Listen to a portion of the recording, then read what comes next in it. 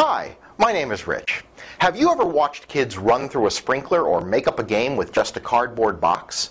Do you remember when you were thrilled by the simplest of things? When we take things for granted, they no longer bring us joy, and sometimes that includes our relationship with God. In our story today, Jesus visits a town where a man named Zacchaeus, a short man, climbs a tree to get a glimpse of him. Jesus sees him, calls him down, and invites himself over for dinner. Now Zacchaeus was wealthy, a chief tax collector, but when Jesus comes to his house, Zacchaeus exclaims that he will give half of all he has to the poor, and to anyone he may have cheated, he'll pay back 4 times as much. When you read his words, you get the sense that there is pure joy in his voice. He's thrilled to be in relationship with God.